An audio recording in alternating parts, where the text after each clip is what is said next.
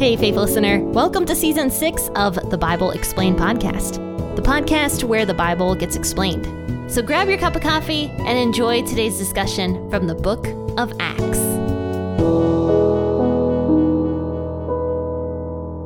Hello, faithful listeners. My name is Jen. I am the host of the Bible Explained podcast, and I'm so excited that you're here to share a cup of coffee with me and to discuss scripture with me. So let's go ahead and read Acts chapter 4. Because we are going to talk about the church and Christians giving. Now, shockingly, I've talked about giving in the past on the podcast, and I get some pushback, actually, from the Christian community about giving. So I'm going to challenge that today, and I'm going to talk about some statistics with the church and giving and other cool things like that. So let's go ahead and read Acts chapter 4, verses 23 through 37 to the end of the chapter. And let's jump into this today. Being let go, they came to their own company and reported all the chief priests and the elders had said to them. When they heard it, they lifted up their voice to God with one accord and said, O Lord, you are God. You made the heavens, the earth, the sea, and all that is in them. Who by the mouth of your servant David said, Why do the nations rage and the people plot a vain thing?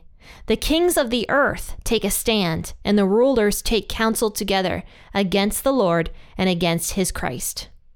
For truly both Herod and Pontius Pilate, with the Gentiles and the people of Israel, were gathered together against your holy servant, Jesus, whom you anointed, to do whatever your hand and your counsel foreordained to happen. Now, Lord, look at their threats, and grant to your servants to speak your word with all boldness, while you stretch out your hand to heal, and that signs and wonders may be done through the name of your holy servant Jesus. When they had prayed, the place was shaken where they were gathered together. They were all filled with the Holy Spirit, and they spoke the word of God with boldness. The multitude of those who believed were one heart and one soul. Not one of them claimed that anything of the things which he possessed was his own, but they had all things in common. With great power, the apostles gave their testimony of the resurrection of the Lord Jesus. Great grace was on them all. For neither was there among them any who lacked. For as many as were owners of lands or houses sold them, and brought the proceeds of the things that were sold, and laid them at the apostles' feet, and distribution was made to each, according as anyone had need. Joses, by who the apostles also called Barnabas, which is being interpreted the son of encouragement, a Levite, a man of Cyprus by race, having a field, sold it, and brought the money and laid it at the apostles' feet. First and foremost, Peter and John had just been arrested and held overnight by the Pharisees and also by the Sadducees and the elders of Israel, and then they went to trial. But the Pharisees, Sadducees, and elders could find nothing to charge Peter and John with, and so they finally just let them go after threatening them with a whole lot of bullcrap, basically. And so Peter and John leave the Pharisees, and it says in verse 23, being let go, they came to their own company, meaning the Christian church, and reported all that the chief priests and elders had said to them. And when they heard it, they lifted up their voice to God with one accord and gave this beautiful prayer. So the early church heard about everything that went on with Peter and John, and their first response was to pray, which is absolutely amazing. And that should be our first response when we have any problem that comes our way. I don't know if you guys have noticed, I've noticed, but the podcast for the past week has been a theme of prayer. So the first response of the early church was to pray, and they give this absolute beautiful prayer. But notice that it says that they all prayed with one accord, meaning they were all on the same page, basically. So somebody gives this beautiful prayer. We don't know who it is. Maybe it was Peter, maybe it was John, maybe it was one of the other disciples. It could have been just an unnamed church member at the time. But somebody prays and they say, O Lord, you are God, who made the heavens, the earth, the sea, and all that is in them. One thing I've noticed about the church now is that the church does not give enough glory to God for who God is, like how powerful he is. I've noticed that with our worship music. I've noticed that with our prayers. The prayers and the worship music in the Bible are so different from what we sing and what we pray today. For example, the prayers and the songs in Scripture are always talking about how holy and amazing God really is. Like how God is the maker of the sea and the skies and the heavens. And yes, there are still some people who pray these things, and there still are some songs that talk about God's majesty. But I just noticed that it's a lot less than what Scripture talks about, basically. And that's how this prayer begins. "O Lord, you are God, who made the heavens, the earth, the sea, and all that is in them." And then verse 25 says, "Who by the mouth of your servant David said, why do the nations rage and the people plot a vain thing?" So God spoke through David this psalm. And this is Psalm chapter 2. And I'm actually going to head over to Psalm chapter 2 and read the first few verses for you. Verses 1 through 6. And this is out of the NIV version because I don't feel like switching it over to the WEB. So it says, "Why do the nations conspire and the peoples plot in vain? The kings of the earth rise up and the rulers band together against the Lord and against his anointed, saying, let us break their chains and throw off their shackles." And here's the best part of this psalm. "The one enthroned in heaven laughs. The Lord scoffs at them. He rebukes them in his anger and terrifies them in his wrath, saying, I have installed my king on Zion, my holy mountain." I really like this psalm. But what's cool is that this is God speaking. God is like, why do these nations conspire against me? What do these kings think they can do to me? They plot in vain. They think that they are so arrogant that they truly think and believe that they can dethrone me somehow. And God laughs at them. God is laughing at those kings who are plotting so much evil against God. Because every sin that we do, even though, yes, it can be against other people, it's ultimately against God. And these kings and these rulers and these presidents of the earth, they think that they are so high and mighty. They think that they can do something against God. But in actuality, they can do absolutely nothing. They can plot all they want. But ultimately, they are plotting in complete vain. And God is laughing at them. I think it's really interesting that God is laughing at them. The Lord scoffs at them. And here's the conclusion, actually, of this psalm. If you go down to verse 10, it says, "Therefore, you kings, be wise. Be warned, you rulers of the earth. Serve the Lord with fear and celebrate his rule with trembling. Kiss his son, or he will be angry. And your way will lead to your destruction, for his wrath can flare up in a moment. Blessed are all who take refuge in him." That is a powerful psalm. And it's a warning to every single leader, every single ruler, president, king, queen, whoever on this earth. Anybody who is a leader should take this psalm to heart, because this is true stuff. God is up in heaven. He is ultimately in control. It says in Daniel that God is the one who sets kings up and he's the one who takes them down in the end. So God is ultimately in control of everything. So he's warning these leaders in this psalm. God himself is warning these leaders. He's saying, you better fear me, because if you don't, it's going to end in destruction for you. It's not going to be a good day. You better kiss my son. I mean, think about that. Here in America, I don't know of a single politician that kisses the feet of Jesus. Like, maybe there are some. But all the ones you hear about are just these corrupt leaders that do nothing. Like, when I see the psalm, I'm seeing what's going on today. Like in America, all these, politicians just plotting things all the time. And there's so much corruption on so many levels. None of the politicians, very few of them anyway, are serving the Lord with fear. Very few of them are celebrating his rule with trembling. Very few of them are kissing his son. And God, in the end, he's laughing at these politicians. Right now, currently, God is laughing at these politicians, and they are going to see their end. But the early church prays this psalm. And do you know why they pray this psalm? Is because not only is it talking about now here in America, which I believe very much it is, but it's talking about the Pharisees and the rulers and the elders of the Israeli nation during the times of the early church. And these early Christians are praying this psalm because they're saying, God, you're the one that's setting up these rulers. But ultimately, in the end, if they don't worship you, if they don't kiss your son, their Messiah, if they aren't good rulers, if they don't do what they are supposed to be doing, they will come to ruin. They're praying this psalm and they say, for truly both Herod and Pontius Pilate, with the Gentiles and the people of Israel, they gathered together against your holy servant Jesus, whom you anointed.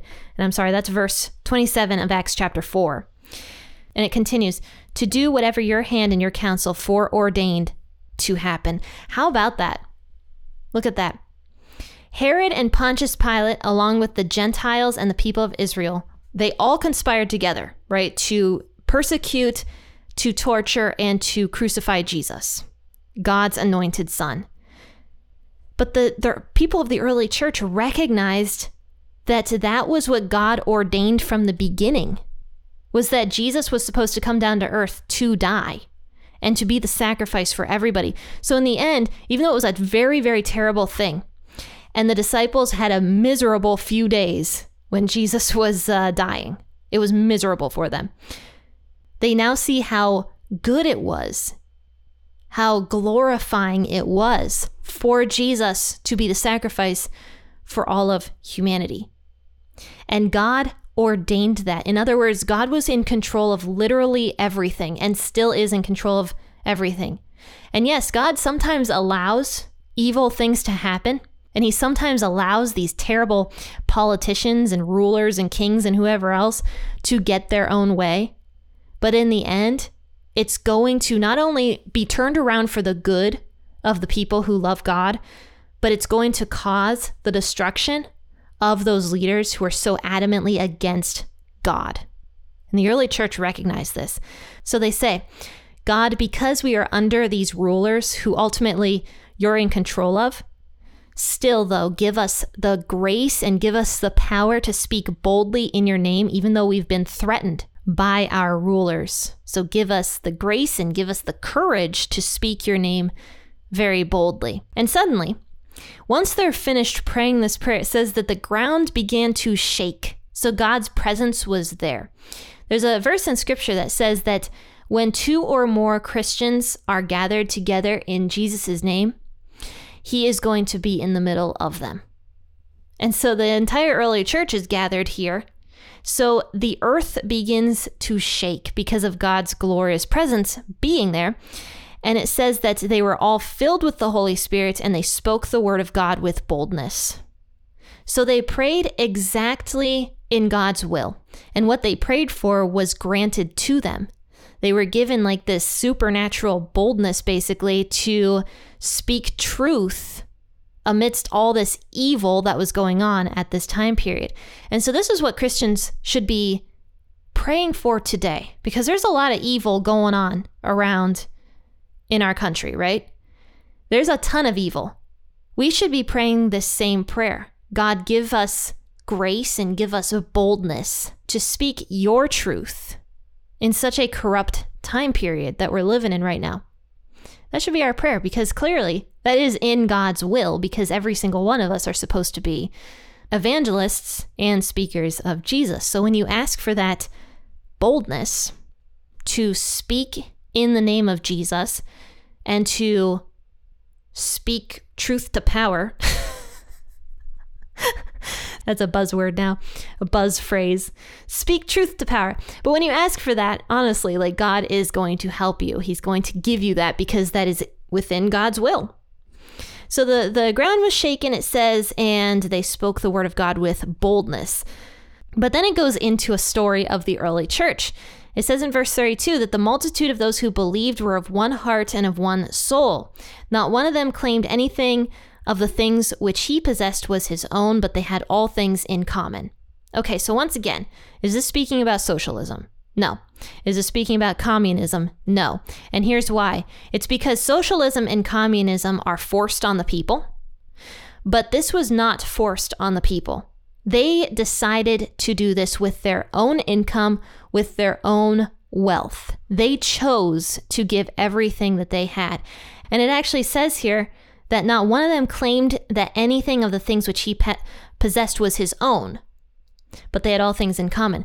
This means that every single member of the early church recognized that God had given them the things that they owned. This is how you and I should think now. Every single thing that you own has come from God.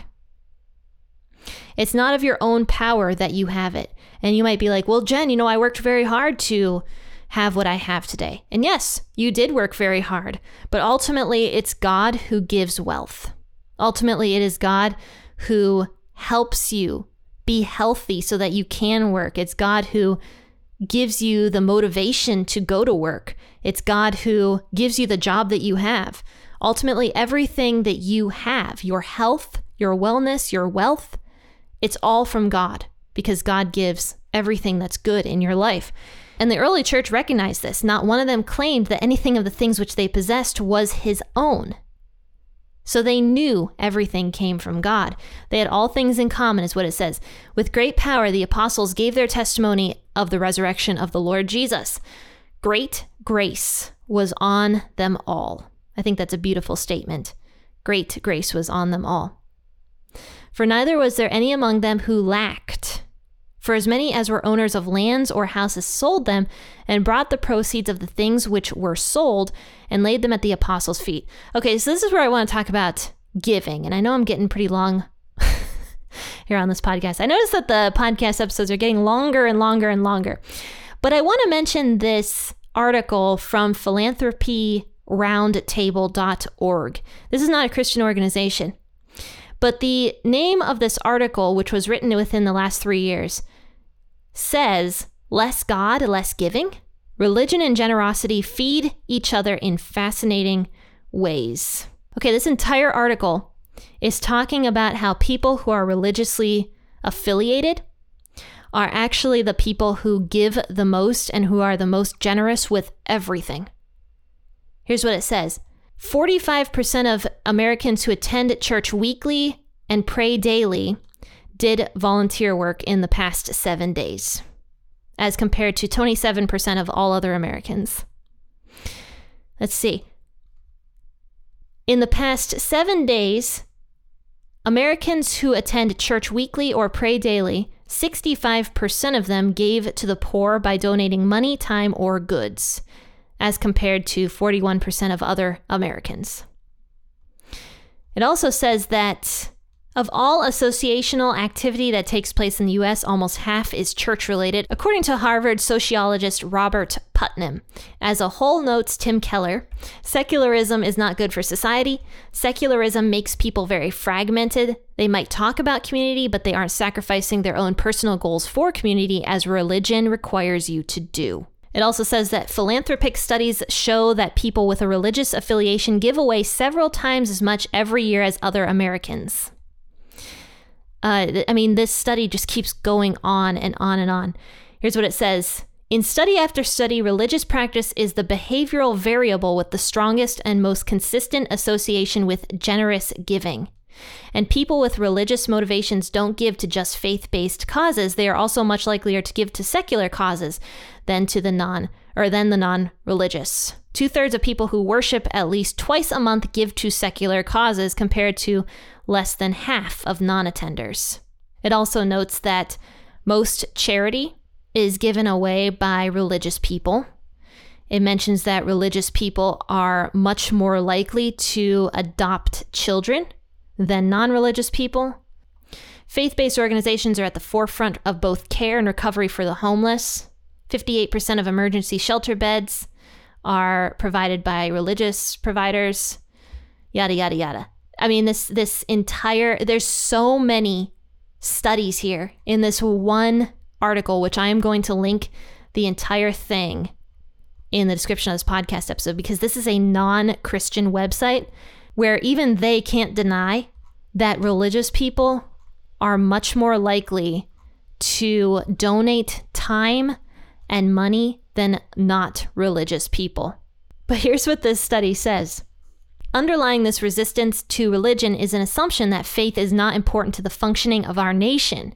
It has little social value according to this view, and may even be harmful to citizens and the republic in various ways. Rising numbers of Americans believe that religious activity can be stopped and pushed entirely into private sanctums without any public cost. Those Americans are mistaken. So even non-religious people can't deny how important religious people really are to the structure of America. And yet, people are always trying to push Christians aside and be like, oh, your ideologies are so dangerous. Well, if they're so dangerous, why in the heck are Christians the most generous people on the planet? It's because Christians are called to live in a totally different way. And the decline of Christianity, according to this secular website, is actually a problem for America, because as Christians begin to decline, so is generosity going to decline. The other competing religion right now in the United States is the religion of self. And the religion of self says, whatever makes me happy is that's what I need to do. Why would the religion of self give anything? It ain't gonna give anything. And that is what Christianity right now is competing with. It's competing with the religion of self. Christianity is the religion of denying oneself to follow after a master who is greater than you. And the early church got it here. They figured it out. They understood that they owned nothing of themselves, that everything they had was given to them by God. So if God was so generous to give to people, members of the early church, why shouldn't those members of the early church give to other people? And here's what they did. They sold their houses and their land. It actually says here that there was a guy named Barnabas, who they renamed Barnabas. His real name was actually Joseph. They renamed him Barnabas because he gave so much that he became the son of encouragement, which is what Barnabas means. He was a Levite. He was a man of Cyprus by race. And he gave so much to the early church that they renamed him Barnabas. So the early church got it. And this is what our current church is supposed to emulate, because it says here that there was great power among the early church. It says that God's Holy Spirit and God's grace, great grace, was being poured out on the early church.